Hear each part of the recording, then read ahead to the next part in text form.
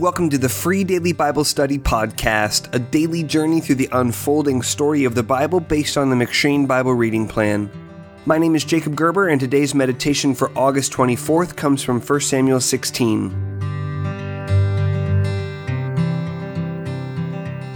The introduction of David in 1 Samuel 16 is a giant leap forward in the unfolding story of the Bible, even if the story starts with a small step as Samuel travels to Bethlehem to anoint the youngest son of Jesse.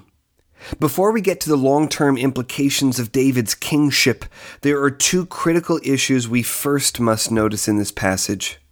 First, Yahweh implicitly contrasts the physical appearance of Saul with the physical appearance of David. Yahweh explains to Samuel that he has not selected Israel's next king based on stature in 1 Samuel 16 verse 7, saying this, "Do not look on his appearance or on the height of his stature, because I have rejected him. For the Lord sees not as man sees. Man looks on the outward appearance, but the Lord looks on the heart." Saul's main selling point was his tall height, as we read in 1 Samuel 10 verse 23, but David is a man after God's own heart, as hinted at in 1 Samuel 13 verse 14. David was a handsome man, see 1 Samuel 16 verse 12, but appearance was never primary for David. Second, the Spirit of Yahweh rushed upon David in 1 Samuel 16 verse 13, just as had happened with Saul back in 1 Samuel 10 verse 10.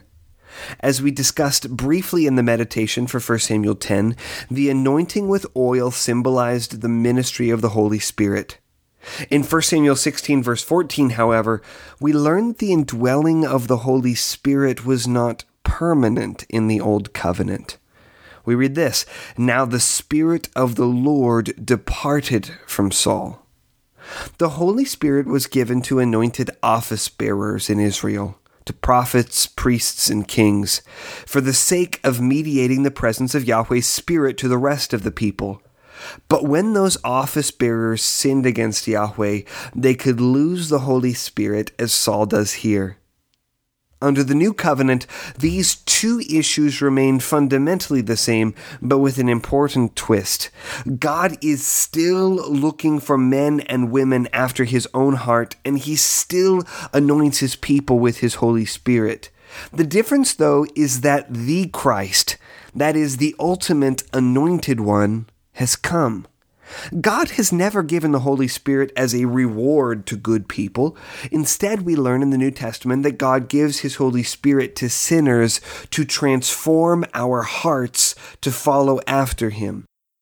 The Holy Spirit convicts us of our sin, opens our eyes to the glory of Christ, gives us faith to trust him for salvation, and undertakes the work of conforming us to the image of Jesus.